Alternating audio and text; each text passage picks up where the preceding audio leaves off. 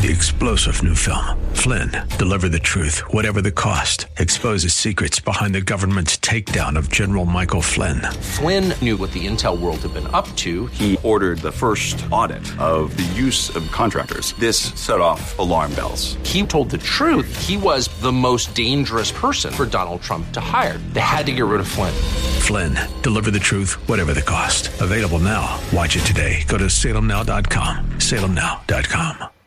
All of you for the kind words, the kind gifts, the words, and even gifts and gift cards and different things. Even last night, a dear couple who's been a part of our church for many years took my wife and I out to dinner for Pastor's Appreciation, and we're just so humbled. We're so thankful for just the show of love and support that all of you have given us. It is definitely an honor to be your pastor and your elder and your shepherd.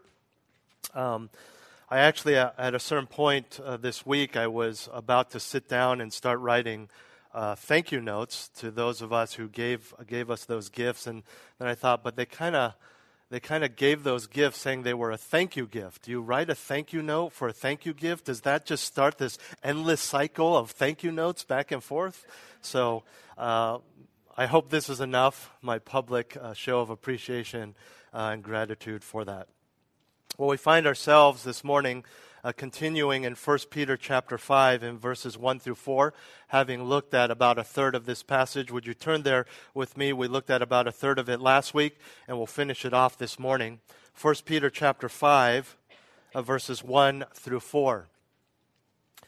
After talking about so much regarding the perseverance of the saints in the midst of a very real persecution, very real difficulties that this original audience, this ancient church in Asia, was facing, being killed, being murdered, being beaten, being raped, all kinds of things these Christians were, he writes this: Therefore, I exhort the elders among you as your fellow elder and witness of the sufferings of Christ, and a partaker also of the glory that is to be revealed.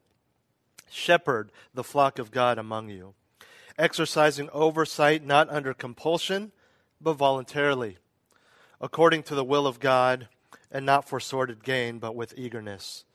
Nor yet as lording it over those allotted to your charge, but proving to be examples to the flock. And when the chief shepherd appears, you will receive the unfading crown of glory. And I just want to remind you of how I started the message last week, because often we can read a passage like this, and we can do one of two things. We can kind of shut off our minds and say, this is for pastors, this is for elders. I am not an elder. I do not desire to be an elder, and I don't think I'll ever be an elder. And so you just kind of think, well, this is not for me.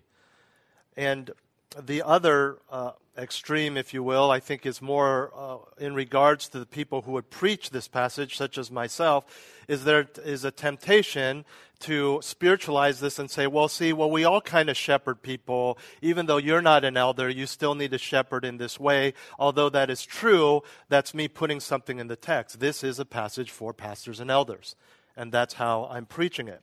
But I want to remind you of the three ways that you, as a layperson, perhaps with no desire to be an elder, no even physical ability to be an elder, if you know what I mean, there's three ways you can approach this and learn from this passage. First, if you are not a part of this church and you're looking for a church or you're visiting, this is what you should look for a true biblical church. The structure of church government is very clear in the New Testament.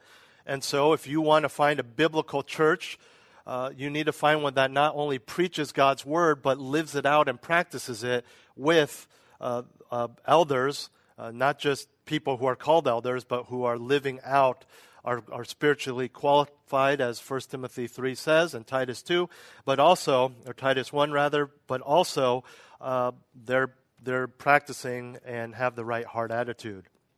Number two, you should expect and demand this of me and your elders in this church. And I said it last week, and I meant it, and I'll say it again. The minute that I am not qualified spiritually, the minute that I am not pursuing my role of shepherding in a way that is in accordance with God's word, you must get rid of me and find someone who will do it right. In other words, do it biblically. And thirdly, this is how you could be praying for your pastors and elders, whether it's at this church or another, through these. Because what we find in 1 Peter 5, verses 1 through 4, it's not so much the spiritual qualifications, but a hard attitude in how pastors are to shepherd, how elders are to shepherd. Well, let's jump into these. We've been looking at 4 qualities of a biblical elder. You could say, if you're seeking a good church, 4 tests of what a biblical elder looks like. Last week we began by looking at verse 1, and we saw the description of a biblical elder, and I unpacked for you, even going outside of 1 Peter 5, the different Greek words that are translated for this role in the church. We defined what an elder is and look like, and the spiritual qualifications from 1 Timothy 3, and summarized it as this: a spiritually qualified individual who is designated for a specific office within the church. And we know from 1 Timothy 3 that is not people who just seek a title or an office or like a physical office in the church or whatever. It is a fine work, Paul tells Timothy, that this man desires to do. And so it is not about who he is in the eyes of the church or in the bylaws or whatever it may be. It is the work of shepherding. Secondly, we saw the duty in the first part of verse 2. Shepherd the flock of God among you, Peter writes, exercising oversight. And so we see quite clearly that the purpose and role of the elder is to use the Word of God, not his opinions, not pop psychology or how society is going, but the Word of God to take care of the congregation as a whole, but also to look out for the well-being of every member of that church, whether it's their first time, whether they're a member, whether they have been coming for years, or whether they've been coming just for a few weeks. That pastor, those elders on that Sunday, and it goes far beyond Sunday, to go into the lives of those people and make sure that they are doing well. Now, of course, this is impossible. There's only so much information we can gather. There's only so much information that will be shared. But as a pastor, as a shepherd, as an elder, there is a day where I will give an account to my chief shepherd, Jesus Christ, of how I shepherded you. And I don't know what that will look like. Maybe something like, you knew this person was in sin. Why didn't you say something? You knew this was happening. Why didn't you deal with this? Why didn't you do that? And I do want to take a second and go back. I said that elders are not to shepherd with opinions and with the way things are going in society and cultural norms. There is, of course, a place for that. And I say that very carefully, and I want you to hear this very carefully. But the foundation must be the Word of God. And what I say when there is a place for cultural norms and opinions is I can't just quote a verse and that all of a sudden tells you, should you marry this guy or not? Right? There is a lot of gray area. The Bible doesn't say, yes, you should go to UC Davis. Yes, you should get a master's degree. We don't know. We can apply biblical principles, and then I can shepherd you based on some of the subjective gray areas that come out of it, but always based on the Scriptures. So what I am warning you against is someone who either preaches or counsels or just gives casual advice that is never connected to Scripture. In fact, is not even majority Scripture, based upon Scripture, but it's clearly just their opinion, their personal experience, because their daughter happened to do this, and so now they think this is going to happen to everyone in the church, or different things like that. It must be based on the Scriptures, because Scripture is what is going to, like that, like a steamroller that's going to get all the little bumps and grooves out of that fresh paved road, right? The Scripture is going to iron out my wrong opinions, my wrong views, the what the culture or psychologists are saying, as it is going to do for you. Well, that's all review. Let's go to our third quality of a biblical elder. This is our first point for this morning, but our third in our overall outline, and that is the discipline of a biblical elder, or how he is to shepherd. And we find this in the end of verse 2 and all of verse 3. Let me read this beginning of verse 2 for you again for context. Shepherd the flock of God among you, exercising oversight, and here's the discipline, not under compulsion, but voluntarily according to the will of God, and not for sordid gain, but with eagerness, verse 3, nor yet as lording it over those allotted to your charge, but proving to be examples to the flock. And so we have a couple comparisons here. Don't do this, but do this. And these are guidelines that Peter lays out for the elder in regards to how he is to shepherd. First, he says, the elder is to shepherd willingly. He says, not under compulsion, but voluntarily, or as some of your English versions say, willingly. To do something under compulsion means in the Greek to be forced, to be constrained to do whatever it is, the action at hand. In our case, it is shepherding, pastoring. On the contrary, he says, elders are to do so with a willing heart, voluntarily. They want to do this. Now, although elders don't choose themselves, right? They don't say, I'm an elder. They don't elect themselves, but are placed in that position by others in the church. They were not to view their work as something that was forced upon them, right? There's a difference. In the midst of the job, the stress of shepherding combined with the danger their position put them and their families in due to persecution, talking about the original elders here that Peter was writing to, could make being an elder very difficult, even an unwanted burden. There's got to be elders, but now I'm a target, right, for the people who are hurting Christians during this time. And so you can understand where in that context especially, Peter is encouraging these men, you need to guard your hearts and your attitudes. Don't do this because you're forced to do it. Do it with a willing heart, even though that means volunteering perhaps for your family to be physically harmed. And even for us, right, we're not in that position. I do not come into the church with the fear that people are going to hurt me physically in this, I wouldn't say this in this day and age, in this day and place. The wrong attitude for a pastor doesn't just result in personal difficulty for him. Like, oh, this is so hard. It's hard to wake up in the morning. I don't like my job. Personal difficulty. But it can affect the entire church. You would see that in me, right? Even if I tried to hide it, I think it would only go so far before you would see that in me, and you would say, people say, like, I thought you liked your church. Why is it so difficult to go? It's like, we go and like the fellowship and stuff, but it's obvious that the pastor just doesn't want to be there. They'll give us counsel and they'll help us, but you could tell that it's like someone's forcing the hand of these elders, and they don't really want to do that. And you can see how that could affect you, that could affect the church, but also on a kind of a personal sin level, when you don't have diligence and passion in anything, that could easily give way to laziness.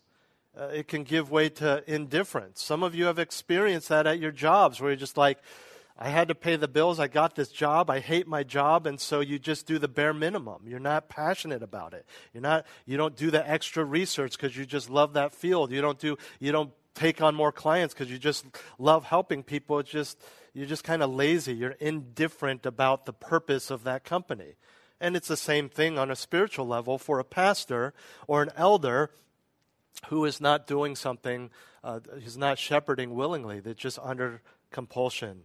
They just kind of do it half-heartedly and just does the bare minimum. And that's dangerous. And then we come to this phrase in verse 2, according to the will of God. This is not a separate or second qualification or way, discipline that the elders are to shepherd, but it's actually grammatically connected to the word voluntarily or willingly. In other words, it defines the willingness of the elder in his shepherding. For an elder to feel obligated or forced to shepherd is not what God wants. for an elder to do this voluntarily and willingly is according to the will of God. And keep in mind, we are talking about the work the elder does, right? Not the title. There are many people who are doing the work of an elder, and they're just very humble, and they say, well, I don't want the title. I don't want people to know I'm an elder. That's a separate issue. What we're talking about is the willingness to do the work of their calling. Would you turn with me to Hebrews 13 and verse 17, and it addresses this issue. And it's the verse that I was paraphrasing earlier. Hebrews chapter 13 and verse 17. This is talking about within the context of church leadership. Verse 17 of Hebrews 13 says, "Obey your leaders and submit to them, for they keep watch over your souls as those who will give an account." That's where I got that idea earlier. But here's the point for this passage. "Let them do this with joy and not with grief, for this would be unprofitable for you." So for an elder to do this, again, unwillingly, it's unprofitable for the church. And I'm not saying this that we blame other people. Like, oh, here's a church, the elders are unhappy, they're doing this under compulsion because they have to, because no one else will do it, so you blame the congregation. That's not what I'm saying, nor is it what the writer of Hebrews is saying. However, I think we are reminded that this is not an us versus them mentality. We are all placed in this church or whatever local church you belong to for a specific purpose, right? We are all the body of Christ, right? We have the eyes, we have the ears, we have the little toe, the big toe. Okay, I'm adding the scripture here, but you know the passage. You know what I'm talking about here. We all play a part. God has placed you here because this church needs you to function in a certain way. And the willingness of the shepherd is connected to how the congregation lives out their faith and how they respond to biblical shepherding. And what I'm trying to say here is I think often, especially those who are kind of church hopping and looking for a church, and especially those who have left a church where they have been personally burned by that church or that pastor, it's easy to come to our church or any other church with the idea of this church, this pastor needs to prove themselves to me. Like, not until they show me that they are worthy of my support and commitment and attendance will I fully submit and get involved. And to a certain degree, I get that. Like, I know people who have joined our church who have been not just, oh, that was a bad church, I got burned, but personally attacked in a sinful way by their former pastors. But here's the problem with this in general.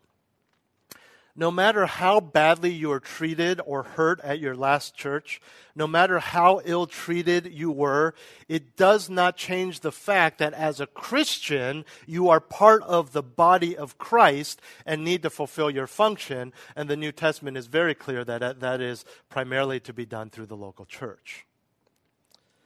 In other words, your past experiences do not erase the plan of God for every Christian to be serving and to be involved. We need to stop thinking of pastors and elders and shepherds like they're a bad boss. We are all in this together, and it serves nobody to live in a way that makes it difficult for the elders to find joy and willingness to lead. And I would even submit that if you go to a church where there is some sort of gap, right, whatever it is, you never interact with them, they're unapproachable, they never talk to you, they go to their office as soon as the sermon is done and you can't find them, or even there's some sort of kind of underlying message that you get that the elders are better than you, they're above you, they're more spiritual than you in an unbiblical way, right? Then I would say that that's a problem with their understanding of elders and the church and their philosophy of ministry, right? And it kind of leads and lends to this view that it's us versus them. There's the congregation, and then there's the elders and pastors who just tell us what to do and make decisions that we don't like. And so if it gets really bad, then we're just going to rebel against them. No, this is all the family of God. You wouldn't do that any more than the kids stage a rebellion against their parents. You would say there's something really wrong with the parenting there, if that's what it is, versus like, hey, Mom, how come you did that over the dinner table, right? And that's kind of the idea of the family. Yes, there is an authority and a submission for elders and those under elders, but we are all the family of God. We are all doing this together. And so not only should elders be serving and shepherding willingly and voluntarily, he should be leading in a way, they should be leading in a way that those who love God and understand the Bible are following and living out their faith with joy, voluntarily and willingly. Don't get me wrong here. The sin of the elder is the sin of the elder. If they have the wrong attitude in shepherding, that's on them. That's on me. But it does help to have a faithful and supportive flock. The second characteristic of shepherding in verse 2, and in our outline we're still on the third point, right? The discipline, he just has many subpoints, is not for sordid gain, but with eagerness. Quite simply, Peter is addressing the possibility and temptation of greed, monetary greed, financial gain. Now, sordid gain is shameful gain or shamefully greedy. So it goes beyond just a pastor wanting to pay the bills. It goes way beyond that. It goes beyond even just a pastor saying, well, I'd like to be wealthy someday. But this is actually acquiring wealth or desiring to seek wealth in a shameful, sinful way. It's not wrong to pay a pastor for doing his job. That's pretty common in the developed world today.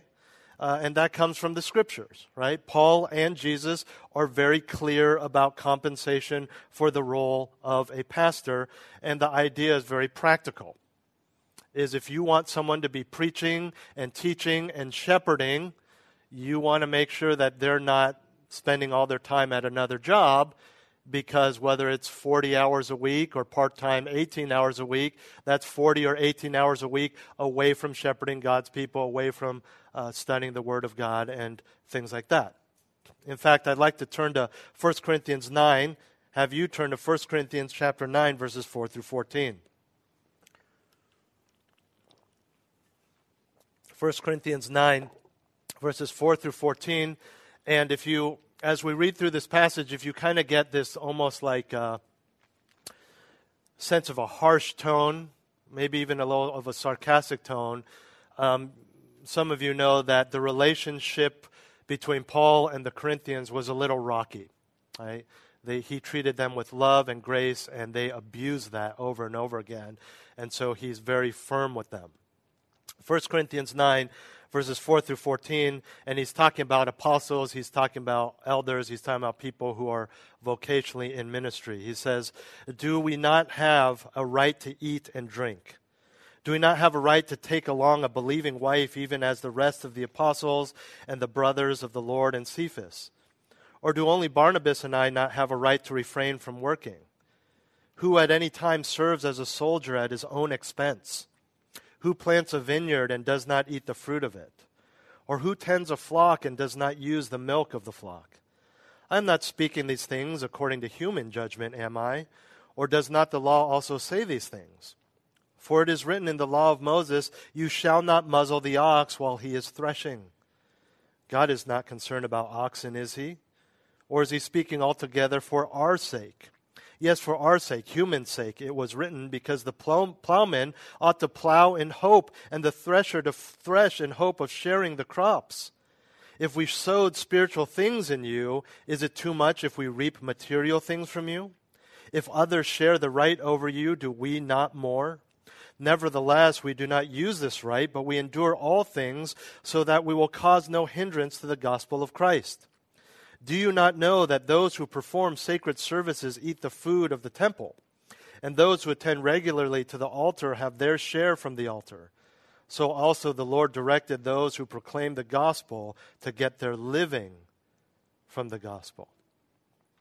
And then later Paul tells Timothy, you don't need to turn there, but in 1 Timothy chapter 5, verses 17 and 18, he says, "The elders who rule well are to be considered worthy of double honor, especially those who work hard at preaching and teaching. For the scripture says," same quote of the Old Testament, "You shall not muzzle the ox while he is threshing, and the laborer is worthy of his wages." Now, this is not true of all churches, but I'm so thankful that for the most part, Bible-believing and Bible-teaching churches in America no longer adhere to the decades-old view that you purposely, even if you don't have to, you purposely underpay a pastor so that he can barely survive and barely pay the bills. His kids can't have the same toys that your kids have because, well, we don't want him to be proud and greedy and love money. These verses clearly say the opposite. I'm thankful for our church that the package, the salary package they've offered me is actually more than I'm willing to take. And so, but there are many people. I have had pastors' wives, good friends, a man who I've discipled, who is now an elder and a pastor in his church, that many of you met recently in Monterey, and his wife sitting there. Every time they would visit, I'd say, "Is the church paying you guys more?" And she would start crying because they were dipping into savings, and their parents had to buy them cars and things like that because the church was purposely not paying them. And I don't want to be too specific, but it was very common in his type of church that was a church of a specific ethnicity, that just known to be frugal and saving money, but to the point that were not for the fact that he was a businessman before going to seminary and that he has parents with extra income, their kids wouldn't be eating the way they should be eating. And so it is dangerous, however, for an elder who is paid to start saying, "Well, there's this much offering. Maybe I should get paid a little more." And naturally, the elders will probably say, "Yeah, that's a little extreme to double your salary overnight," or whatever extreme thing. And so he says, "Well, you know what? I have access to the church bank accounts. Okay? I have access to which missionaries we support. And my son happens to be a missionary. And they're shepherding, and they can easily manipulate people with a misuse of the scriptures. And all of a sudden, even though they may not be successful, that is a fondness of sordid gain. You see this on television. Well, hopefully you don't actually see this, but you know they're on TV.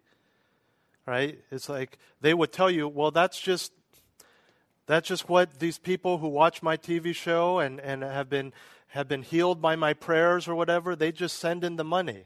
I'm not fond of sordid gain. They want me to have a brand new private jet because my current one is 4 years old and totally outdated, right? The leather is cracking. This is true. Some of these prosperity gospel preachers have multiple private jets. And they have been on record saying, "We can't fly commercial with those heathen." And you're like, who are you ministering to then? How are you evangelizing, right? If you seclude yourself in a private tube in the air that no one else has access to. And this is, you say, well, they're not fond of sordid gain. They just send the money. Really?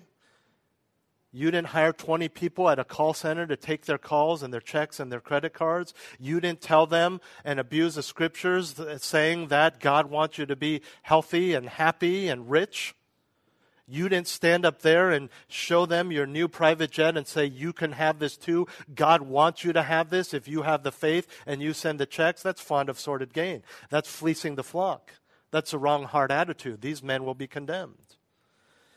And what Peter is addressing again is the heart attitude which will lead the elder to seek dishonest gain. I know people who have done this. Not millions and millions, but a little bit of money, embezzling church funds, right? And again, you could see this, how the manipulation and the authority they have over these people, they abuse it so they can line their pockets. This is not addressing a church that underpays, right? That's their thing to deal with, right? If they're not paying a livable wage for their area to their pastors, that church is in sin. That's their issue. What we're talking about is the heart of the elder who seeks dishonest gain, who seeks to be, to have the kind of lifestyle and possessions that he knew he would not have if he were to be a pastor. And of course, we're talking about elders too. And so we're also talking about men in the church who are not paid by the church. We call them lay elders. They're not vocational elders.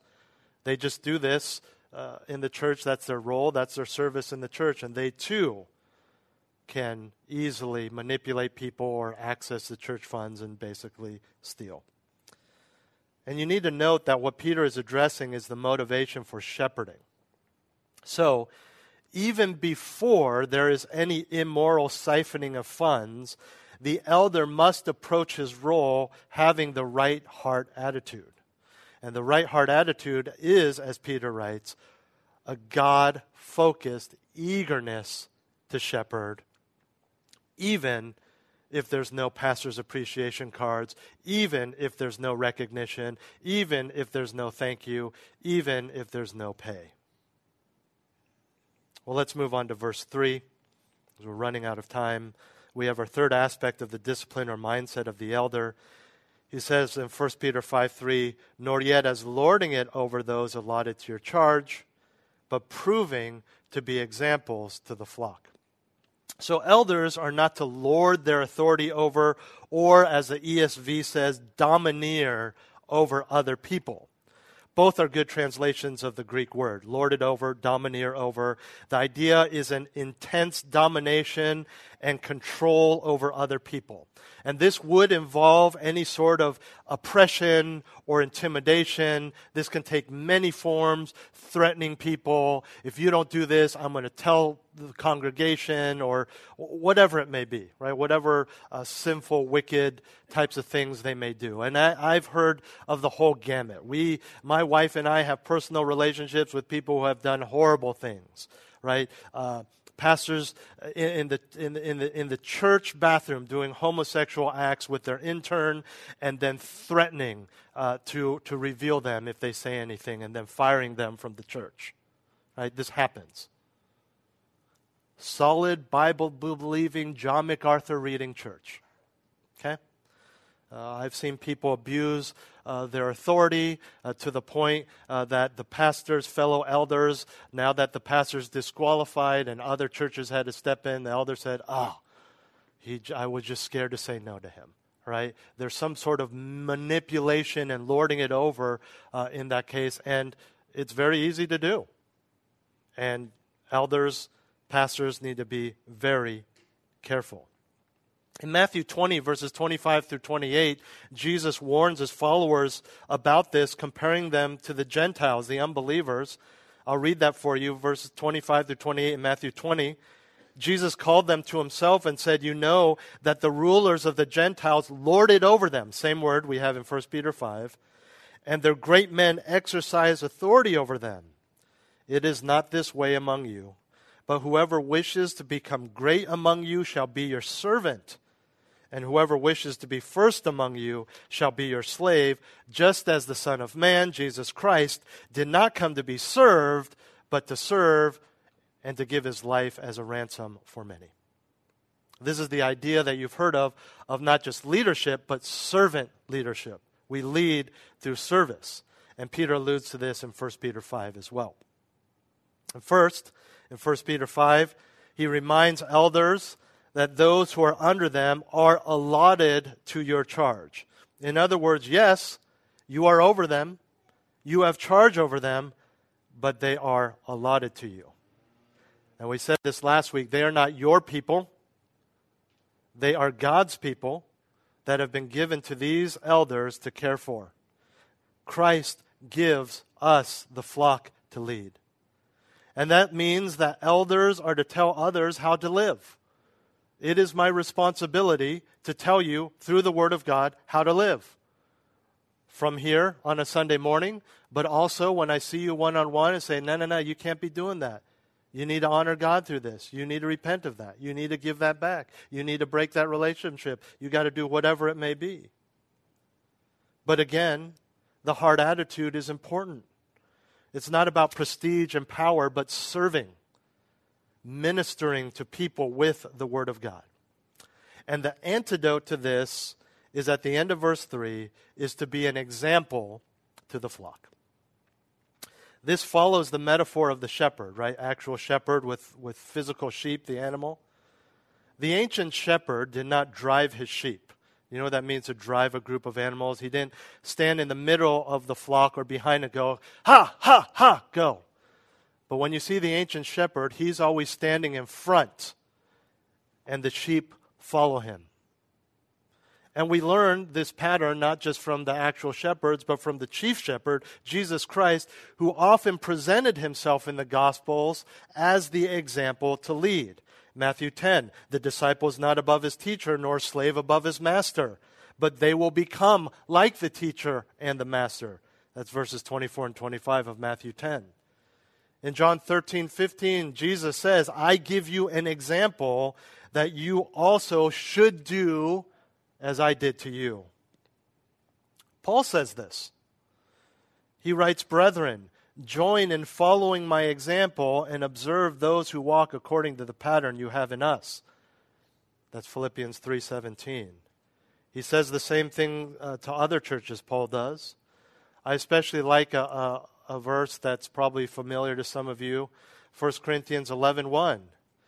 Be imitators of me, just as I also am of Christ. And that's what the under-shepherd, the pastor, the elder does.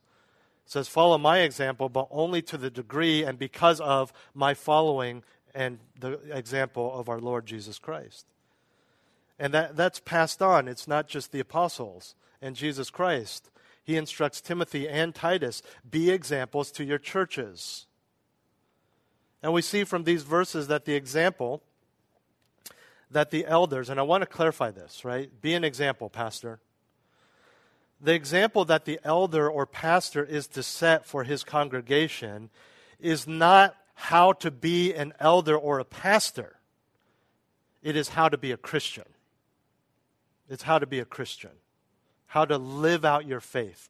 How all of us are to live. And when it comes to the practical outworking of our faith, I say this because there's always a fear in my mind, because I've experienced it, that I preach a specific thing. Like, obviously this passage is for elders, but you know, I preach something about the role of a wife, or I preach something about children, you know, honor your parents. And you think, well, of course, he's a pastor. Of course he does that. He has to. He's a pastor. Right? But the Word of God is for all of us. And so, you know, growing up as a kid, you do this, right? It's like, you know, if this is the standard we're called to, well, we're going to be a little lower, right? Because if they're saying, you know, perfection is a 10, it's like, I can get away with a 9. And I think a lot of times Christians think that way. It's like, well, yeah, of course the pastor's going to preach a 10, and of course he's going to live out a 10, but I'm not a pastor, I'm not an elder, so I can be a 9, an 8, and once in a while a 3 or a 2, right? And there's a temptation to do that, right? I even did that before I was a pastor. It's like, well, yeah, of course he's going to say that, right? And we need to be careful because this example that elders are to set, obviously, there's unique things that only elders are to do, like preaching. But there's, you know, well, even that. You can preach, you know, to your friends and family, the gospel. But don't look at how I live and it's like, well, he's at church every Sunday because, well, he's a pastor. He has to. No, the example that I am supposed to set is how we all are to live as Christians. Because if it's in the Scriptures, it's for all of us. Last Wednesday, I was driving home from visiting one of our members of our congregation who was in the hospital. And I was driving home. It was just a couple-mile drive. it occurred to me that by God's grace, I cannot recall a time where I have done something like that, visited someone in the hospital or brought a meal or something, and thought, I'm doing this because I have to, because I'm a pastor. Or felt like I needed to do that because that's this person gives an offering, that offering goes to my salary, and I'm paid to do this. I can't remember a time that I've done this. I do these things because I'm a Christian. I don't do that because I'm a pastor, got to go visit people. No, I do it because I'm a Christian. Now, I understand, I can't fully grasp it, but I understand on an intellectual level that sometimes it's nicer for you to be visited in the hospital by your pastor than just anyone. I get that. But again, by God's grace, I do these things because I'm a Christian, because I love you guys, just as I hope you love each other. If anything, being a pastor just gives me an excuse to do the things that I want to do anyways, because I'm a Christian. I never think, well, I'm a pastor, I'm obligated to do it. Well, there was one time recently. It was when the deacons made me stand up here while you guys all listened to Chris exposit 1 Thessalonians. And, I had to do that. But you get what I'm saying, right? And I know we're talking about elders. And the Bible is clear that women cannot be church elders or pastors, and my wife is neither. But it seems strange to talk about myself, so I'm going to talk about her. My wife is an example to me, and I believe to all of you. She's here every Sunday. She's wrangling the kids in who, trust me, don't just get dressed on time and sit there waiting for us. Let's go to church, okay? They fight us, right? Just 30 minutes ago, one of them was still in his pajamas. And I think it's easy to forget, for those of you who've been around, that almost on a daily basis, she is in excruciating pain to the point that she can barely walk, and she is still just at the beginning of a very high-risk pregnancy. But she's here every Sunday. Not because she's a pastor's wife, but because she's a Christian. And as a Christian, she knows that physical pain is not an excuse to disobey God by not coming to church. I never say, come on, lady, muscle through the pain, you Christian. You're a pastor's wife, get to church. She's just there. She's getting ready. I never say anything. Right? I'm getting ready myself, or I'm still sleeping, or I'm in my office. She's here because she loves to worship, and she loves being with God's people, and she never does it because I am pastor's wife, I got to be there. And in that, I think she's a great example to men and women who jump at any excuse to not go to the church. Oh, the kids don't want to go to church. Oh, my arm hurts. Oh, I don't feel good. Since this pregnancy started, since week 11, she has never felt good. And she won't again until about 4 weeks after her C-section. But she'll be here. You see, being an example is not going above and beyond. It is doing what all Christians should be doing. There are days when Jenny doesn't want to come to church. She's tired. She's in pain. The kids aren't obeying. At home, there are days that she wants to just hand me the kids and say, I need me time. But she doesn't. She wants to fulfill her privileged duty of being a mom and a wife. I think people forget she has a college degree that she's not using vocationally. She had professional aspirations that she gave up to be a wife and a mom and a missionary. She has thoughts and desires and passions that she puts aside because she needs to submit to her husband. She doesn't just do it because it's easy. She has weddings of dear, dear loved ones back in Ohio on the other side of the country that she chooses to miss because she doesn't want to be away from her family and from her church. She gets invited to do fun activities on Sunday mornings, play dates with other parents and kids from the school that our kids go to, but she doesn't go because she prioritizes you guys. And the point is, she does these things. She's given up all of those things, not because she happened to marry a pastor, but because she believes the Bible and wants to submit to it as a woman of God. And here's my point. The example that Peter is talking about is not radical Christianity. Right? I love my wife for it. I support her. I know the sacrifices she's making. But coming to church in that kind of pain is not radical Christianity, it's Christianity.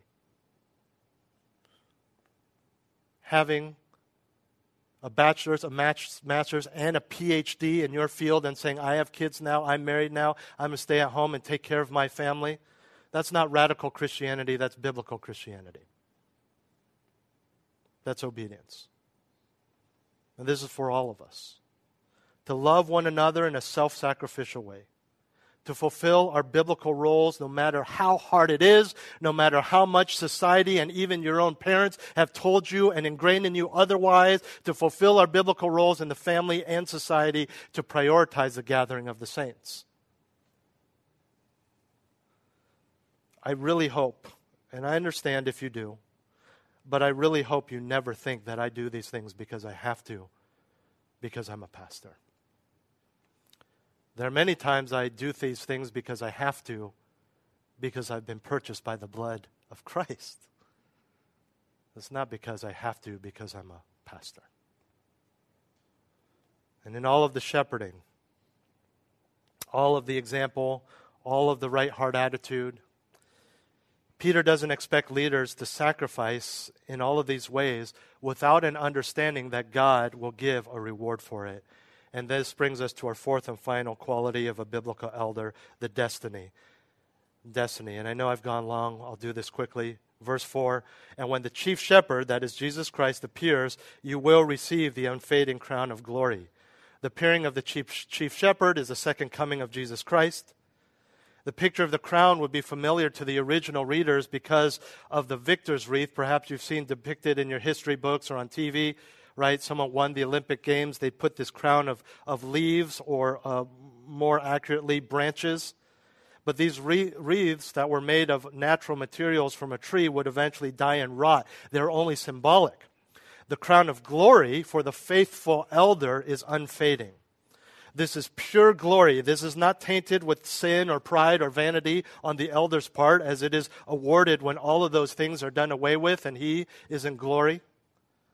And again, we are reminded that the faithfulness that is being rewarded is the careful discharging of the duties commanded of elders as they serve as under-shepherds of Jesus Christ, the chief shepherd, the master shepherd, and he is the one who gives the reward. He's the only one who has the ability to do so.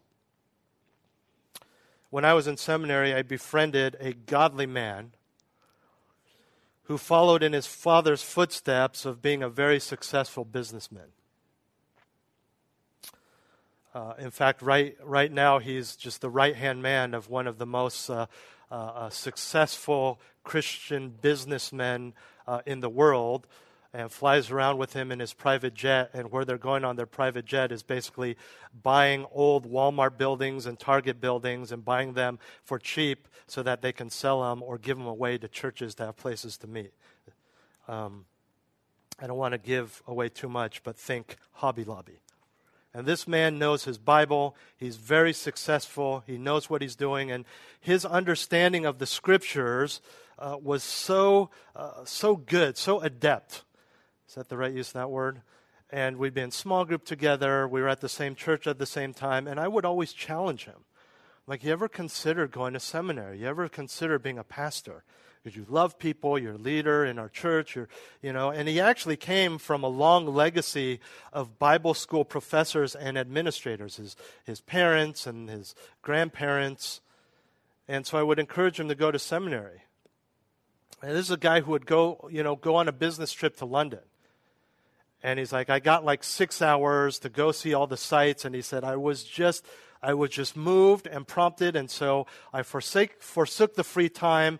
And he went to the infamous Speaker's Corner in London, in that park where it's famous for people to just give their opinions and protest and stuff. And he said, you know what? I really wanted to see, the Tower of London and Big Ben, but instead I went to Speaker's Corner and I preached the gospel for 2 hours. This is the kind of man he was. He is.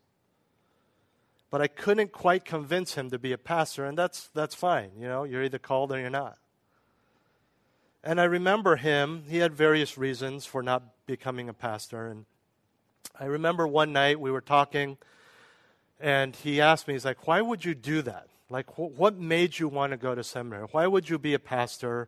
knowing that you'd be making sacrifices, knowing that you wouldn't make a lot of money, knowing that you'll most likely undergo all sorts of physical and emotional trials. And I forgot exactly what I said or where he kind of interrupted me before I could say anything, and he kind of joked. And he said, it's probably because the retirement package is incredible.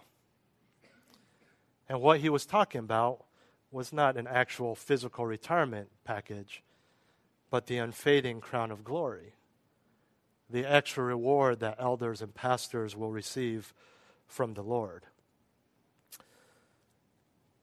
Well, 4 qualities or tests of a biblical elder. We've seen the description, we've seen the duty, we've seen the discipline, we've seen the destiny. May this be your standard for what your elders and your pastors be.